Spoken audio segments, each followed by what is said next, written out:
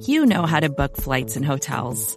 All you're missing is a tool to help you plan that unbelievable travel experience. That's why you need Viator. Book guided tours, excursions, and more in one place. There are over 300,000 travel experiences to choose from, so you can find something for everyone. And Viator offers free cancellation and 24/7 customer support for worry-free travel. Download the Viator app now and use code Viator10 for 10% off your first booking in the app. Find travel experiences for you. Do more with Viator.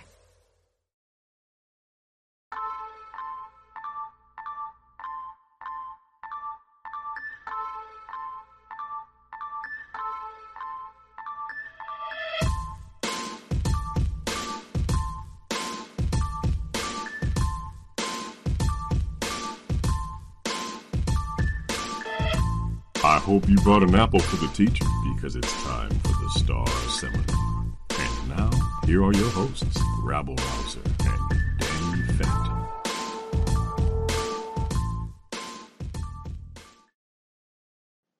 Welcome to another edition of the Star Seminar, the team taught course where all the girls in the class sit in the front row, blink slowly so we can see that they have "I love you" written on their eyelids. Oh. Yes, in fact, it's team taught by Professor Danny Phantom and Professor Rabble Rouser. Professor Phantom, how are you today? Was that an Indiana Jones reference? It might well have been. Yeah, it's funny you bring that up because I was trying to figure out what I'm going to do this summer. So as you know, I got the fence built. Still got to stain it, but so I'm kind of looking forward to that part of it. It should be kind of a breezy, summer evening type of task.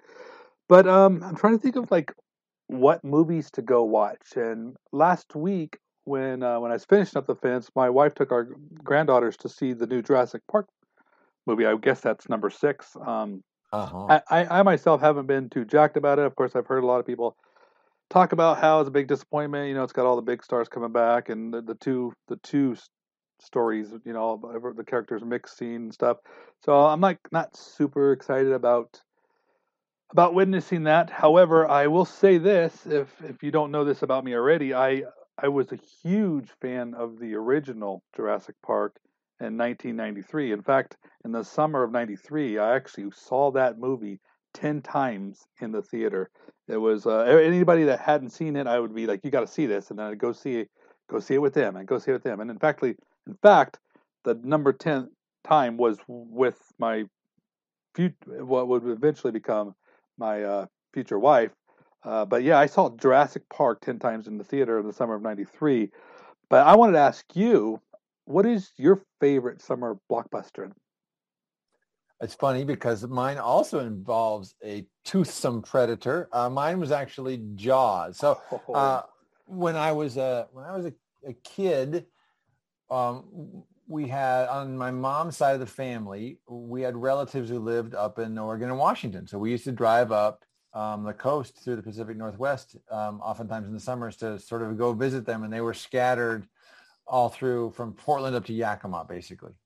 And one of them there was a family of my mom's mom was one of 10 kids. And so there were 10 kids spread all over the place. And he was the one who stayed home and stayed with his elderly mom, who lived to be 103. And so he was one of those guys who, sort of lived at home with his mother, but his job was as the sort of projectionist at the local cinema. And of course, I was at the time maybe 8 or 9. And so of course he had the coolest job in the world, right? There was no better job. You got to basically see all the movies for free. And so he snuck me into Jaws, basically.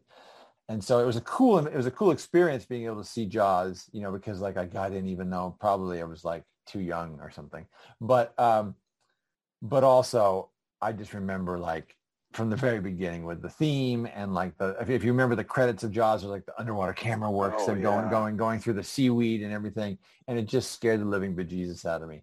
And it's funny that we both picked Spielberg blockbuster movies as well, because I think he does have some faults as a director, but he's such a good storyteller, and he's so good at setting pace and tempo. And that movie had so much tension that the tension just built and built and built. Like you didn't see the shark for a long time. You didn't like there was a scene where the Richard Dreyfuss character is like scuba diving underneath a boat, and there's a hole in it, and then the victim like falls through it at the very end, and you keep waiting for the shark, and the shark doesn't show up, and then that head shows up, and it's just like it's so well crafted, just like the scene. I mean, it's just a brilliant scene in Jurassic Park where the scene where the T-Rex finally attacks the kids in the Jeep, and they're like spazzing out and flashing the lights, and then one of them, they flash the light on his eye, and the iris, expands. And it's just like the little details like that are so smart. And so, yeah, I went and saw that movie several times. And while I was up there visiting, and I like had dreams and nightmares about it. Like I would have dreams about like being in my bed where I was sleeping at their house, and like there being water and sharks all around the bed. It just I've been terrified of sharks ever since, but it just absolutely captured and mesmerized like 9 or 10-year-old me. Yeah, no, I'm in the same boat with the Jaws too, because that movie scarred me when I was little. I didn't see it in the theater; I saw it on TV, and I don't go in the ocean. I'll wade a little bit, but I won't get over my head, and I have no control over that. Just at any given point, a creature from the sea, could just come and just decide to take decide your fate. So it's like, nope, that's their world. I'm out of it. Jaws did it for me. Just want no part of it. I want to say this though too, that funny thing you bring up that scene. I think one of the reasons that was so intense with the Jeep scene in Jurassic is because we know that Spielberg is not, above like something tragically happened to a child, because we saw what happened in Jaws. That was one of the, more unexpected scenes, I think, because in movies you kind of expect bad things to happen to certain people, but you don't expect like an innocent child to get eaten. And that kid, Alex Kenter, I think was his name, and he was just on his little boat, and then you just see the quick shark attack thing. So wasn't that the one where had like the yellow floaty, and then the bitten bloody floaty comes back with the tide? Yeah, and his mom is like on the shore going, "Where's Alex?" And then they come. Yeah, it's just like it's so good. It's so simple, but also like it's this little town. It obviously relies on tourism. And the town fathers in this little inconsequential town are so corrupt. They're all like trying to keep the beaches open. It's just it's a wonderful slice of Americana. This great the little New England town. It's fantastic. Or actually, I guess it's New York. It's supposed to be Long Island, isn't it? It's great. It's a great movie. So yeah, great choices, and frankly, both of them.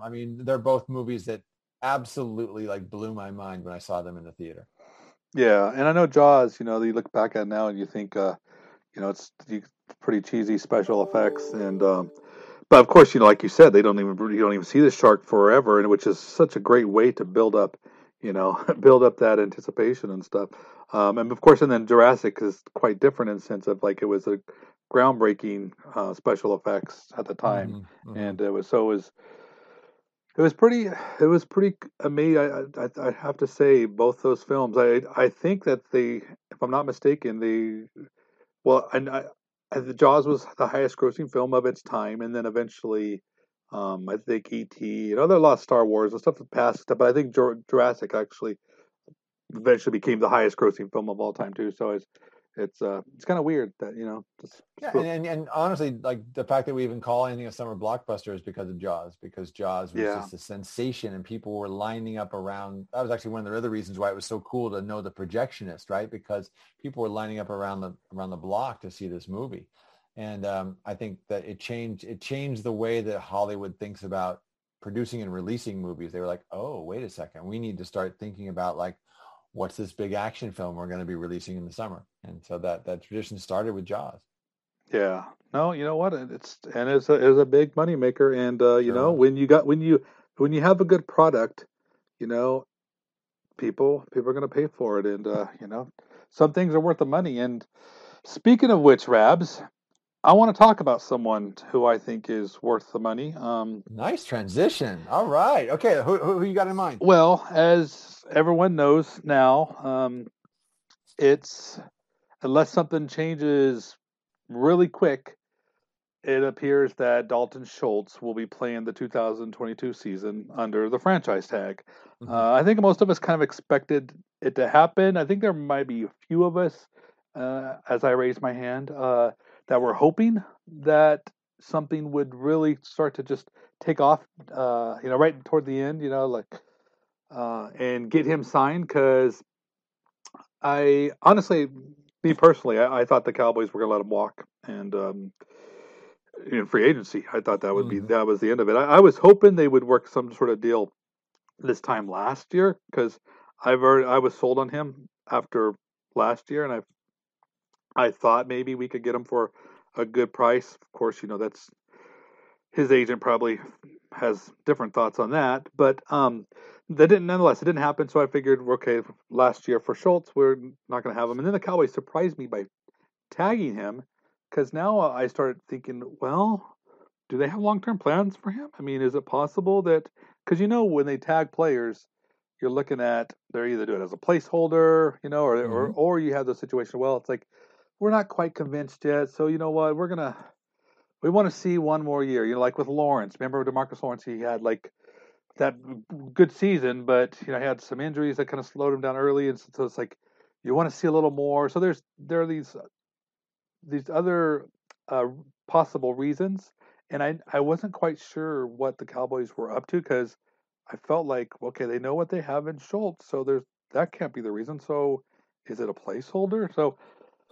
So I don't know. I mean, are you surprised? I guess my first question for you is, are you surprised that this is going down the way it's going down? Not in the least. I would have been surprised if anything else happened. I don't.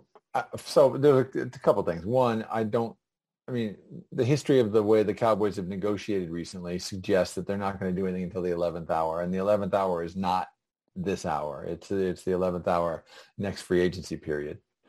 And they may still yet do something, but I also think that they probably won't. I think that there's some reasons why they're probably not going to, and this is in many ways, it could be a version of wait and see, but I think it's also a version of, we don't have an immediate in-house replacement. We need to get one, and then once we have one, we're going to dispense with the one we have. Yeah. Well, I tell you, Rabs, I don't like it. I'm not happy about it. Really? I think they made a mistake here, and I really think that Schultz is an important piece of this offense, and the reason he's important is because he has such a good connection with Prescott, and I think obviously we both can agree that Dak is the most important thing to this offense, and the Cowboys have invested so much into making this a Dak friendly type environment, and here you have one of the better Dak friendliest pieces to their offense, and I don't think you can just say, yeah, we can get anybody in here to come in and do what he does. I think Schultz has proven himself. I don't know if you heard, but Amari Cooper is not on this team anymore. What? Yeah. I had no idea. It's crazy. When did that happen? I think just happened not too long ago. I don't know.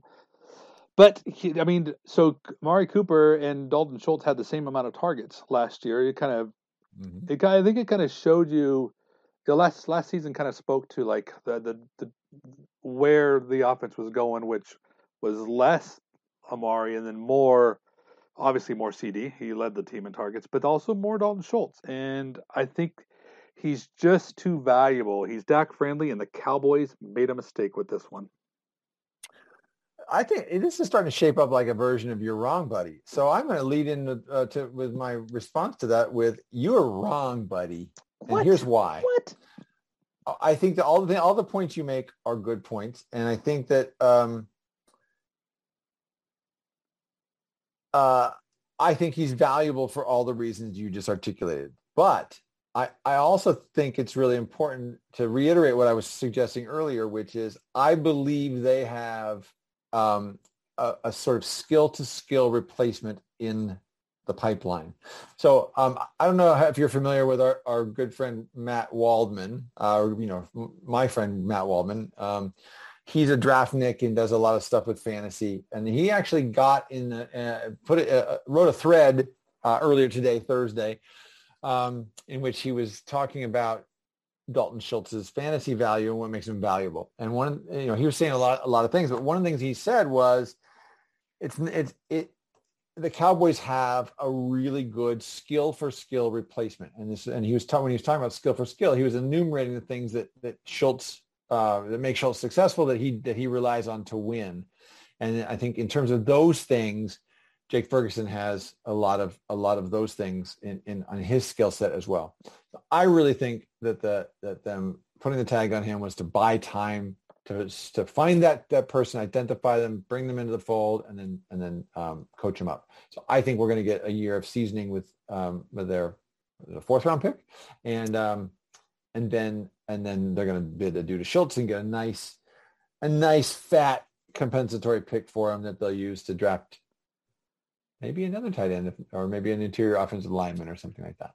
Yeah, Ferguson seems okay, but to bank on him stepping in and being the Schultz guy, no, I can't buy it. I mean, first off, let's talk about this. When do tight ends come in and make an immediate impact? So we know that this first year that Schultz is still with the team is going to be development for Ferguson. So now at that point you are essentially banking on Ferguson being at a point where he's ready to take over, to hand him the keys and ready to take over as the tight end one for the Cowboys. And it's possible that happens. But I will say this, Dalton Schultz, I don't think people realize just how valuable he is. And first off, there's a large debate about how good of a blocker he is, and people seem to just, they focus on a block that he doesn't make or something, but they don't realize how many times that he does execute the block, and that he's a big part of what makes the play work.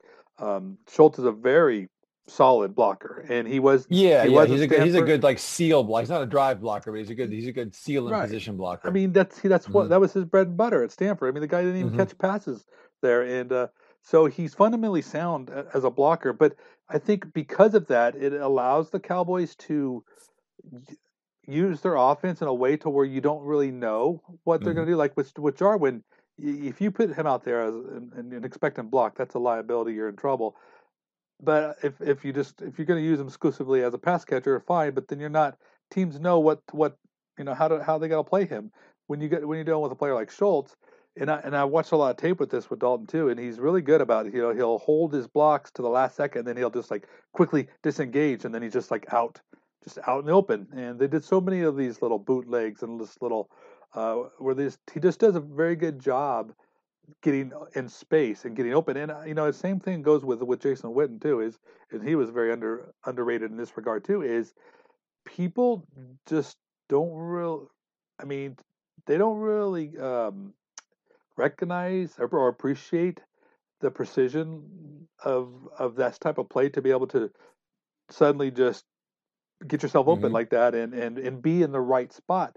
And that is what Dalton does really well. I think he's a valuable piece to the offense because the Cowboys can do so many different things with him when he's on the field, and that as far as they with the run game and open up the passing game. So I just think he's too valuable to just let go. So I think that you're using the word valuable, my oh so wrong friend. And I think that he may be a valuable player at a much less valuable position. So I think the thing I would say is that if we were to rank the positions on offense in terms of value, tight end would probably come in second to last, next to right before center, really. and that's behind offensive guard. And I think there's a couple of reasons for that. We'll talk about some of those, but I think one of them is that you don't need to be an elite athlete to be a good tight end, right? So when I say less valuable, it may not be that it's less valuable to the offense or, especially in a passing league, but it's less valuable in the sense of like, where are you going to invest your top draft picks? Where are you going to invest your resources and your capital? Because you're paying for elite athleticism because you need it at the position. I don't think you need it at tight end. And the guy you referenced earlier, Jason Witten, who ran like an old man from basically his third year in the league, I think is a great example of that. Spent his entire career getting open, and no one can understand really why. And so I think that you can be incredibly successful in offense with a tight end who isn't particularly athletic. And then you can find another guy. It's easy to find a replacement guy who's not particularly athletic because when we talk about value in this way, it's that you don't have to place an athletic premium on the position for the position to be effective within your offense, especially when you have quality receiving core. When you have a quality receiving core, that means that safeties are going to be back. It means there's going to be a lot. Linebackers are going to take a couple steps back. It means there's going to be a lot more space underneath. If you have a reasonably smart guy who's got a little bit of quickness, you don't need that elite seam stretcher, right? You don't need an Antonio Gates or a peak of career Tony Gonzalez type of guy. What you need is just a sort of crafty guy who can has a little quickness to get open underneath. And the reality is that those guys are easier to replace than the Tony Gonzalez's, right? It's really hard to replace Gonzalez in terms of athleticism, not in terms of like his career. He's impossible to replace him. He's probably the best tight end ever. But in terms of athleticism, it's really hard to find that guy. It's actually there's a lot of Dalton Schultzes out there. You know what, Rabs? I mean, I feel bad for saying this, but you're just so wrong, buddy.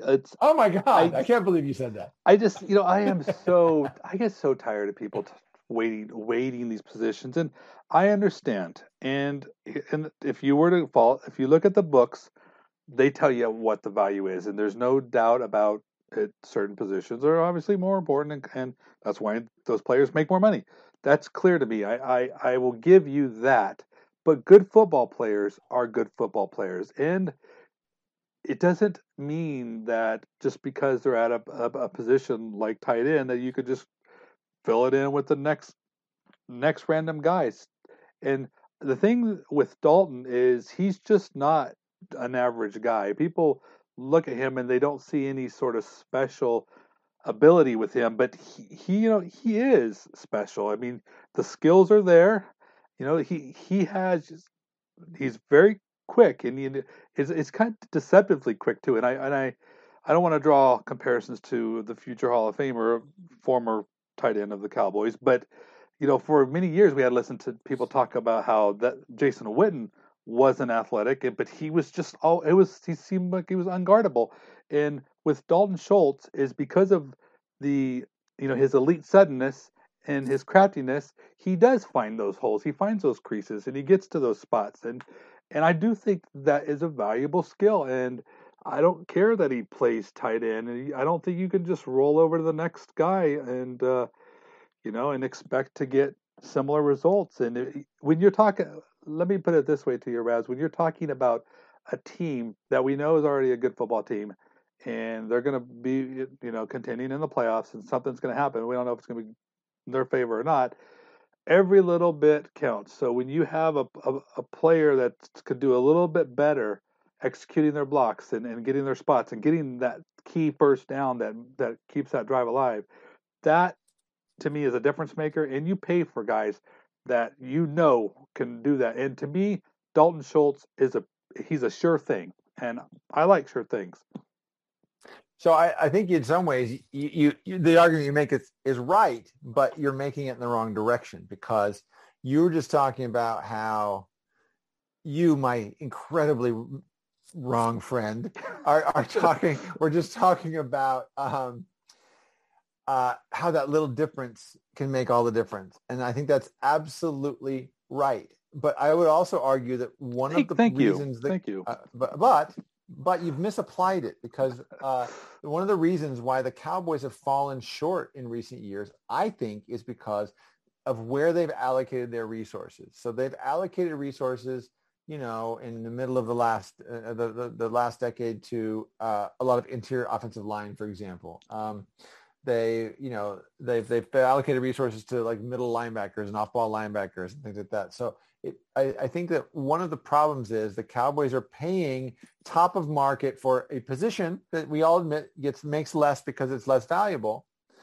But what that means then is that they're investing in positions that make less of a difference on the field. And the reality is, in a passing league, unless your tight end is one of those seam stretcher guys, he's not particularly valuable. And the guy who's going to make the biggest difference is the guy who does give you that little extra, but at a premium difference-making position. So if you're talking about overpaying for a left tackle or a wide receiver or a corner, I'm all about it, because those are the guys who actually make a difference. The tight end, the difference between a good tight end like Schultz and an up-and-coming, we hope, tight end who doesn't have his skill set like Ferguson is ultimately, in this great scheme of things, much less important than the difference between CeeDee Lamb and, I don't know, who's an up-and-coming receiver, that Jalen Tolbert or somebody who's the sort of Ferguson,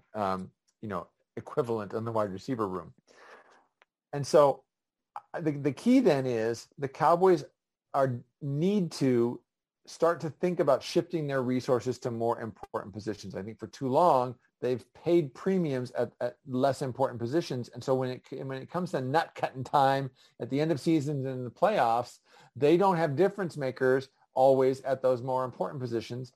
They have a difference maker at center. Well, so what? Center's not important. The difference in terms of impact on the game that an elite center like Travis Frederick makes it still going to be less because of the position he plays than it is for a wide receiver who's elite. So my point is, they need to save their money and they need to allocate their resources for difference makers at the money 5 positions. And guess who's coming down the pipeline? An elite blue chip wide receiver and an elite blue chip cornerback. That's who they need to pay. And if overpaying for Dalton Schultz in any way threatens that, and frankly, they need to have money in the pipeline for an elite pass rusher in Micah Parsons. And all those guys are going to command top of market money because they are all elite in different ways. And the reason that the Cowboys are so promising is because they're elite at important difference-making positions. And if that means they have to take a step back in terms of quality at tight end, then that is absolutely the right decision from a resource allocation perspective. Fair enough. I mean, you're making sense. I'm hearing what you're saying. Are you smelling what I'm stepping in, my friend? No, I mean, and that is the big debate with this, and I think a lot of people share your same feeling on this. And you definitely you want to be smart about where you put your money. And if you do have a player like Ferguson that turns out to play well, then you're going to save a lot by moving on from Schultz and taking advantage of a rookie contract if you're getting good contribution from Ferguson. But I think that Schultz has proven his value to the offense, and I'm a little bit uneasy about life without Prescott's security blanket, and it worries me a little, and I don't have any problem with paying for insurance, so to speak, and even though I know it's like maybe not the best use of your money, but at the same time you're not going to get caught in a bad situation, and I think that I like the insurance that Dalton provides for the Cowboys. Fair enough. Yeah, I mean, listen, there's no, like we've talked about before, there's no wrong way necessarily to build a roster. You can do it different ways. I would want to make sure that, so if I'm drafting, I'm never drafting somebody who's not a money 5 position in the first round. I want the best talent I can get at the most difference making positions. and then I want to keep them and pay them if they're good, and I'll fill in the roster with third and fourth rounders everywhere else, because I think the drop off, while it is real, is not as significant because those positions don't make the same difference on the field. So anyway, speaking of a wrong way to build a roster. Yes, nicely done, sir. Yes. What are we going to talk about today? With we got another team, Yeah. So we're in week 2 of our 3-week analysis of our NFC East rivals. Last week, for those of you who missed it, and if you did, you made some seriously wrong life choices. Last week, we talked about the 2 games against the New York Giants, and this week we're going to talk about the 2 games against the Washington team, alternately known as Wash Team, the Commanders, or some people are still referring to them to their old racist nickname. Interesting pair of games, because they both happened fairly late in the season. They were sandwiched around the second New York Giants game that we talked about last week. And so I think sometimes when you look at those division games, they really, as the Giants games did, give you a picture of the way the team has grown or changed or shifted or the way that the sort of season has shaped the team. And you can see a real difference between the 2 teams between games 1 and 2.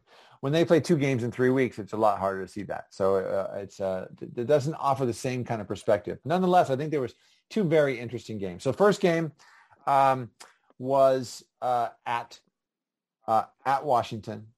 Cowboys go to Washington. They've just they're sort of in the process of trying to right the ship after a little bit of a sort of like post-Thanksgiving hiccup.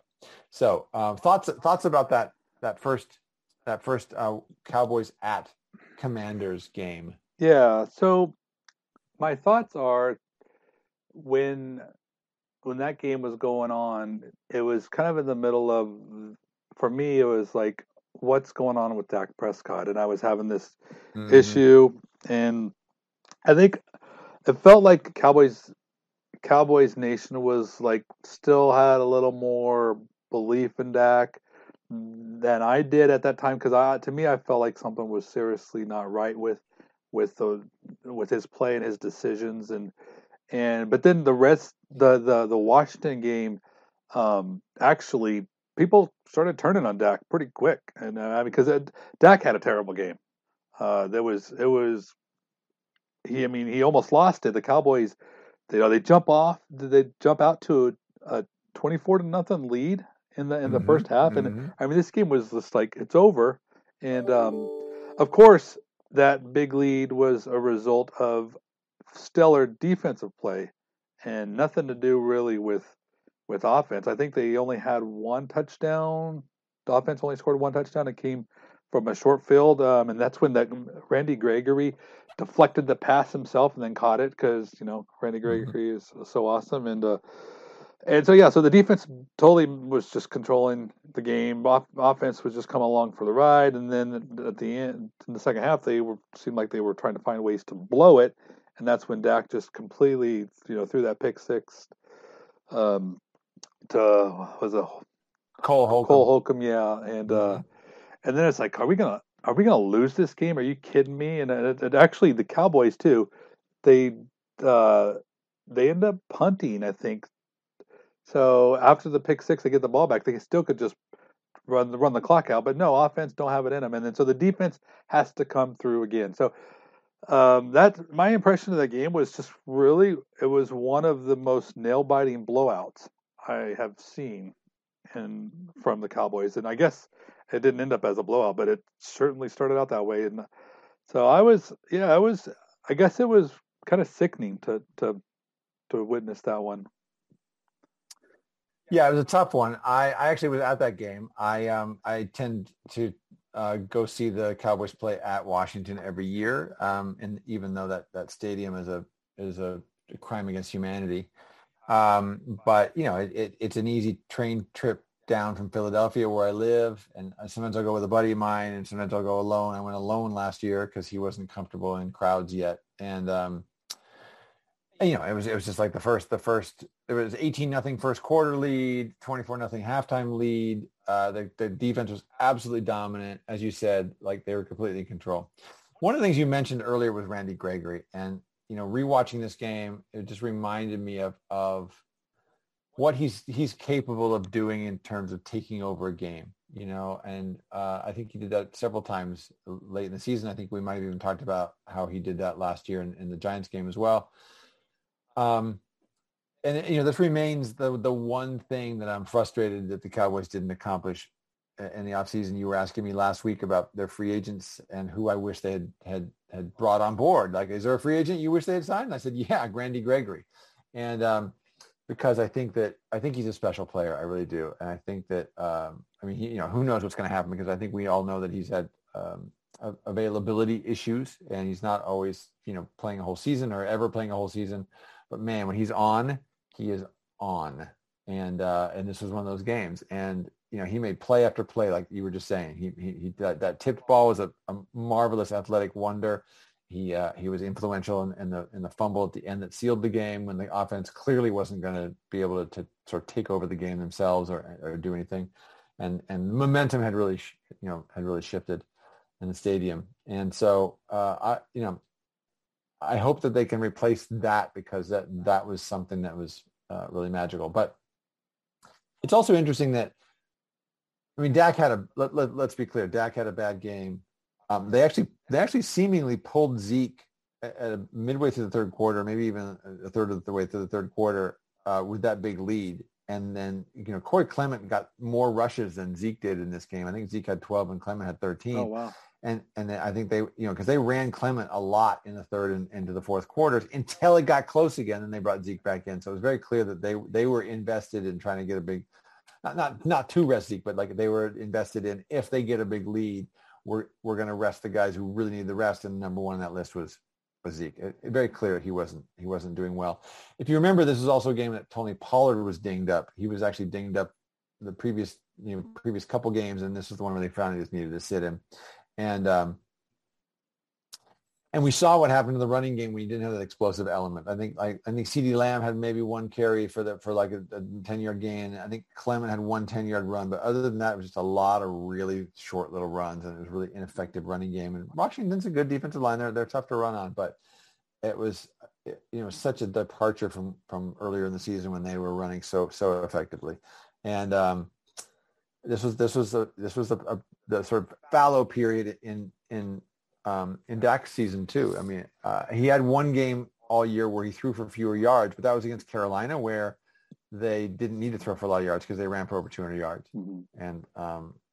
And so it was, one of those things where it was a little bit deceptive. This was a game where they really needed him to be able to pass the ball because they couldn't run the ball at all, and he only threw for 211 yards and had a very, very inefficient game. Very inefficient. Let me ask you: were you worried about our quarterback at that point in time? I was actually worried about a quarterback before then. Okay, all right. So yeah, so to me, basically the game confirmed my priors. Like I had been seeing a Cowboy team that could no longer rely on their offense, in particular, no longer rely on explosive plays to drive down the field and increase their chances of scoring. There's a strong correlation between explosive plays and scoring drives. And if you can't generate explosives, you are really going to have a hard time scoring. And they stopped after New England. They stopped being able to generate explosives in either the passing or the running game. They did it, occasionally here and there, but they really struggled with that. And so it was very clear. I just sort of saw this happening, and it happened again. And I was just like, man, good thing this defense is so good, because the offense is really not doing their part. And even that scoring drive that you referenced earlier after the Randy Gregory, tip pass and then recover for an interception. If you recall, like the big play on that drive was one where the Washington was offsides, and so basically Dak got a free play, and so he threw a deep pass. I think it was to Gallup. That was a pretty big gainer. It was either Gallup or Lamb. Was that this game? Yeah. So it was like the first play after that they threw like from the 30 to the 10, like a 19-yard, 20-yard pass. It was like maybe even the longest pass of the game. There was another one in the third quarter that was a pretty long pass to Gallup. But other than that, they just really struggled to push the ball down the field. And so there's, in some ways, that suggests that Dak was willing to push the ball down the field when he knew he had a free play, but the other times he just wasn't. He was afraid to pull the trigger. He didn't trust things. In this game, like so many times when you watch the game, you watch the all 22, it just feels like he's got something he sees and he starts to flinch toward it and he doesn't trust it. Mm-hmm. So I don't. It feels like I think that when an offense that's so explosive suddenly just like can't do anything. As we've talked about many times, there's not one reason for that. I feel like there was just this incredible confluence of problems that all kind of manifest at the same time. Tyron Smith goes down, Dak gets hurt. Zeke has been hurt for a couple of weeks and he's sort of flatlining in terms of his recovery. And all those things, and then of course the sort of problem with putting La'el Collins back in and out of the lineup, so they were sort of disturbing the continuity, and then of course the problems with Connor Williams and moving him in and out of the lineup. So there's suddenly like a lack of offensive line continuity. At the same time, their best offensive lineman, or most important one anyway, is out. And so everything just kind of happened at once, and they went from this incredible explosive offense that was winning, where they were winning because the offense is the one that had to rely on an improving defense. So yeah, I mean that game basically just sort of cemented. I mean, I think Washington's defense is talented. They were probably going to have to win. The Cowboys were probably going to have to win by, generating a solid to very good defensive performance anyway. But that was not going to be tough because Washington's offense is awful. Mm-hmm. But boy, the Cowboys offense was bad that game. They really were. Yeah. And it was Dak, but it was the whole team, right? It was. I mean, I'm not sure there's anybody who had a marvelous game. So I think that we blame Dak that game because of our emotional response to the pick six, right? Our emotional response to the pick six, which suddenly allowed an inferior team back in the game in a game they had no right to be in. And so it was unfortunate, but it was also just one of those sort of like bang plays, and there were a bunch of bad tackles where they couldn't tackle Holcomb, and it's like the whole thing broke down. And so that was a bad call, but it wasn't a great pass, but the fact that it was a pick six, I think we can't really blame Dak for that because it was caught in the middle of the field. It wasn't like an out pattern where he telegraphed it or something, and I really do think that we blame him so much because the emotions of the sort of change of fortune were so acute, and we need somebody to pin that on, and obviously Prescott's the likely candidate and culprit. Yeah. So, but he was never right the second half of the year. I mean, so we can actually talk about the second Washington game, and we probably should talk about the second Washington game, but even though the outcome was very different, it didn't necessarily change my opinion. But before we get into that, I'd love to hear what you thought about the game 2 weeks later, which was a sort of primetime game, and this time the Washington team was at Dallas. Yeah, no, this one is as bad as the first one was.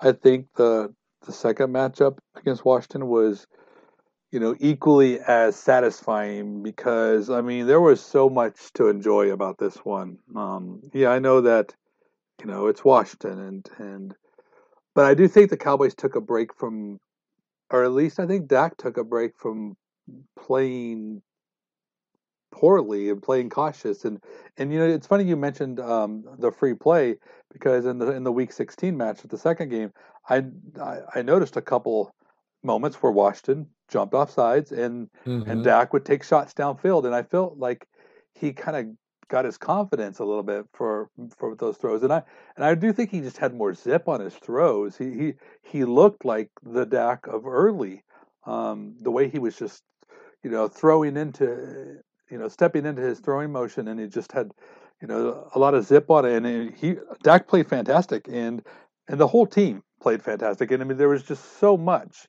that we were given in that game. I mean, with 56 points for starters. I mean, can you remember ever watching a Cowboys game where they scored that many?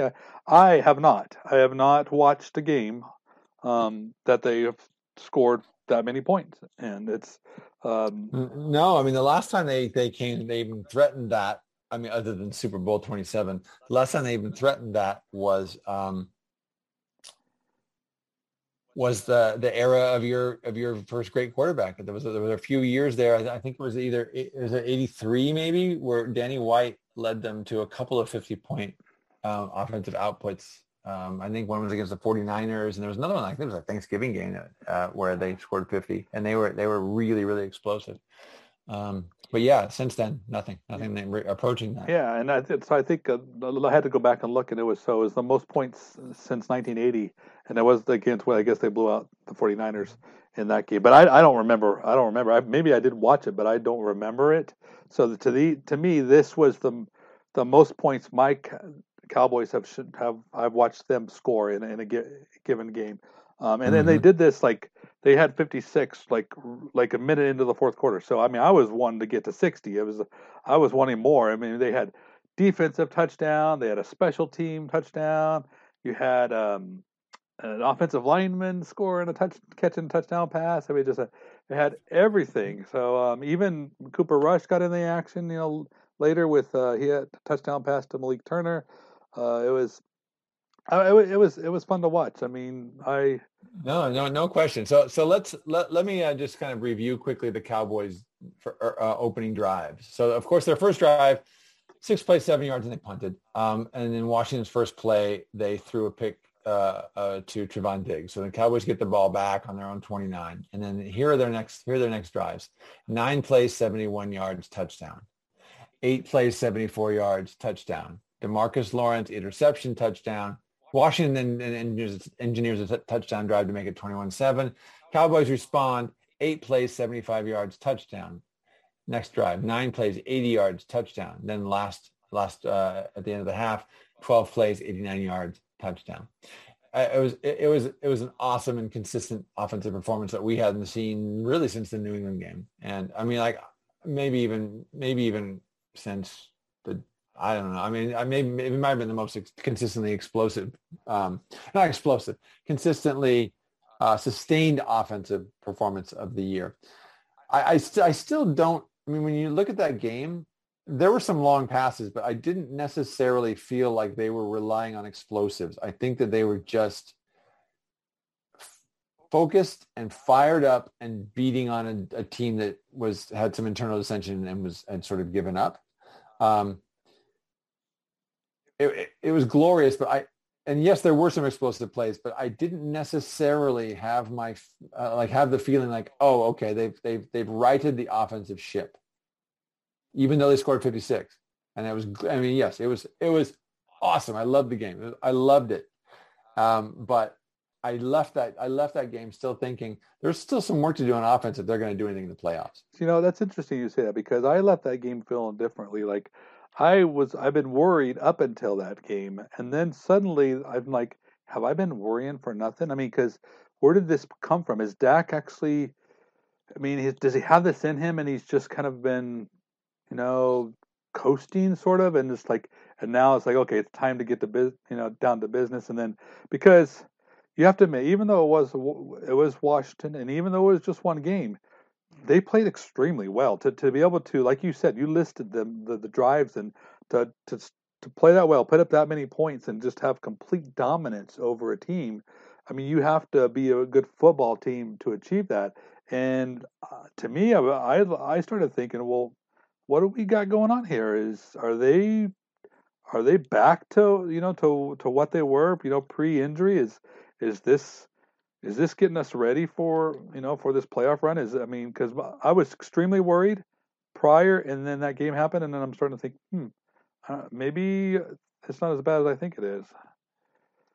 I think for me, I felt like this is a team that's executing really well, but there's still something missing. Like I just didn't see like the sort of consistent like big runs, play after play like we'd seen earlier in the year. Remember, they were running for 200 yards a game and just reeling off big chunks, and that was opening up everything.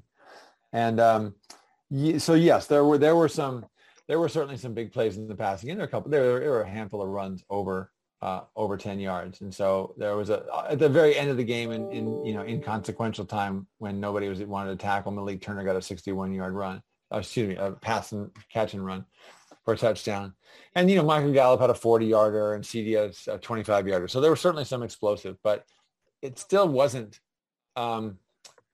they weren't as explosive as they were earlier in the year. They were executing well against a team that really wasn't, I felt like. And so I felt like, okay, so maybe they turned the corner. Maybe something they could, maybe they've learned to execute at a high enough level so they don't have to be explosive. Because we talked earlier about how there's such a strong correlation between explosive plays and scoring drives. And the alternative is just to execute really well and have longer scoring drives. And so, we saw a couple of the drives were 9 plays, 12 plays. That's really hard to do. So I left it thinking, oh, okay. I mean, this was a lot of fun. Please give me more of this, but I need to see this next week against the Cardinals. And in fact, we didn't see it next week against the Cardinals. And so it proved to be the kind of blip on the radar. And I really ultimately I attribute this to the fact that Washington was done. And when the Cowboys got up 21, the Washington said, F it, forget it, we're done. And remember their defensive linemen were literally fighting on the sidelines. They were, you hate to see it. They were so frustrated. And I mean, that was one of many things that made this game great. But I also think that, this happened because there was an opponent who felt like they needed to focus, and an opponent who was done and not focused. And that's a big difference in the NFL. Yeah. Well, it'll be interesting to see what type of opponent they will be this season. I hope that it'd be nice for them to just, keep feuding, keep being a problem, and just keep losing to the Cowboys because it's well. So actually, yeah, that's a really important thing to talk about. But let's think about, as we're talking about that, the collective difference between the two teams that these two games sort of exhibit. So if we think about the first game, we can think about it in a couple of ways. We can think about it as a close game. We can think about it as a game where the Cowboys choked, or we can think about it as an absolute dominant butt kicking where the inferior team had a lucky drive and a pick six and made the score close. And I think actually it's the latter. I think it's, in retrospect, it was a nail biter and it was terrible, but I think we feel it was more terrible than it was because it was so comfortable when it was comfortable. And the Cowboys had an opportunity to make it 34-0. I mean, they had opportunities to just absolutely, extend the score so much that they would have quit earlier on, and it would have felt more like the second game. Yeah. I feel like if we look at this where there's a 27-8 lead halfway through, into the fourth quarter, there's and then there's a 56-14 game that's 42-7, I think, something like that at halftime. I mean, the quality in these two teams over that 3-week stretch is there's a yawning gulf between them. And the Commanders may have made up some of that gulf in this offseason, but I don't know. That's not the kind of thing you make up in a single offseason. The Cowboys are a considerably better team. Yeah. No, I agree, and it's going to be fun to have our good buddy Carson Wentz back in action, and honestly, did they get better at quarterback from Taylor Heineke to Carson Wentz? I can't say they did. Honestly, as much fun as it is to take shots at Carson Wentz, and it is fun. It is fun. It's fun. To be honest, I mean, I don't really know because he hasn't had a lot around him at times, and when he has and when he's healthy, he actually had a pretty good year, and we won't talk about that, but he does have the ability to make some plays. So to me, he's sort of still he's kind of like an Eli to me. I just don't. I mean, I know he's probably better than I'm willing to give him credit for, but he's also not. And so I'm not I'll worried tell about him. you. I'll tell you that. Yeah, yeah. I'll tell you what quarterback from the past he reminds me of, and that's Jeff George. Okay, I think that's fair. Yeah, Jeff George had a lot of physical tools. When he was like the little girl with the curl. When he was on, and he could make throws that nobody else could make. And I think that he had a long career because scouts and coaches would see him make those throws and say, "Oh my God, I want that." And then they'd forget that he also made a lot of bonehead plays. And I think, and this is where Carson Wentz is like Jeff George, I think, is an unlikable dude who doesn't command the respect of the guys in his locker room because he's kind of a weird dude and kind of a maybe kind of a jackass. And that was Jeff George. Jeff George was a guy that was just kind of the word I just used, I think, is a perfect word. And I don't think guys saw him as a dude they wanted to follow. And but living in Philadelphia and hearing a lot of whispers about Wentz, I think there's a lot of similar characteristics there.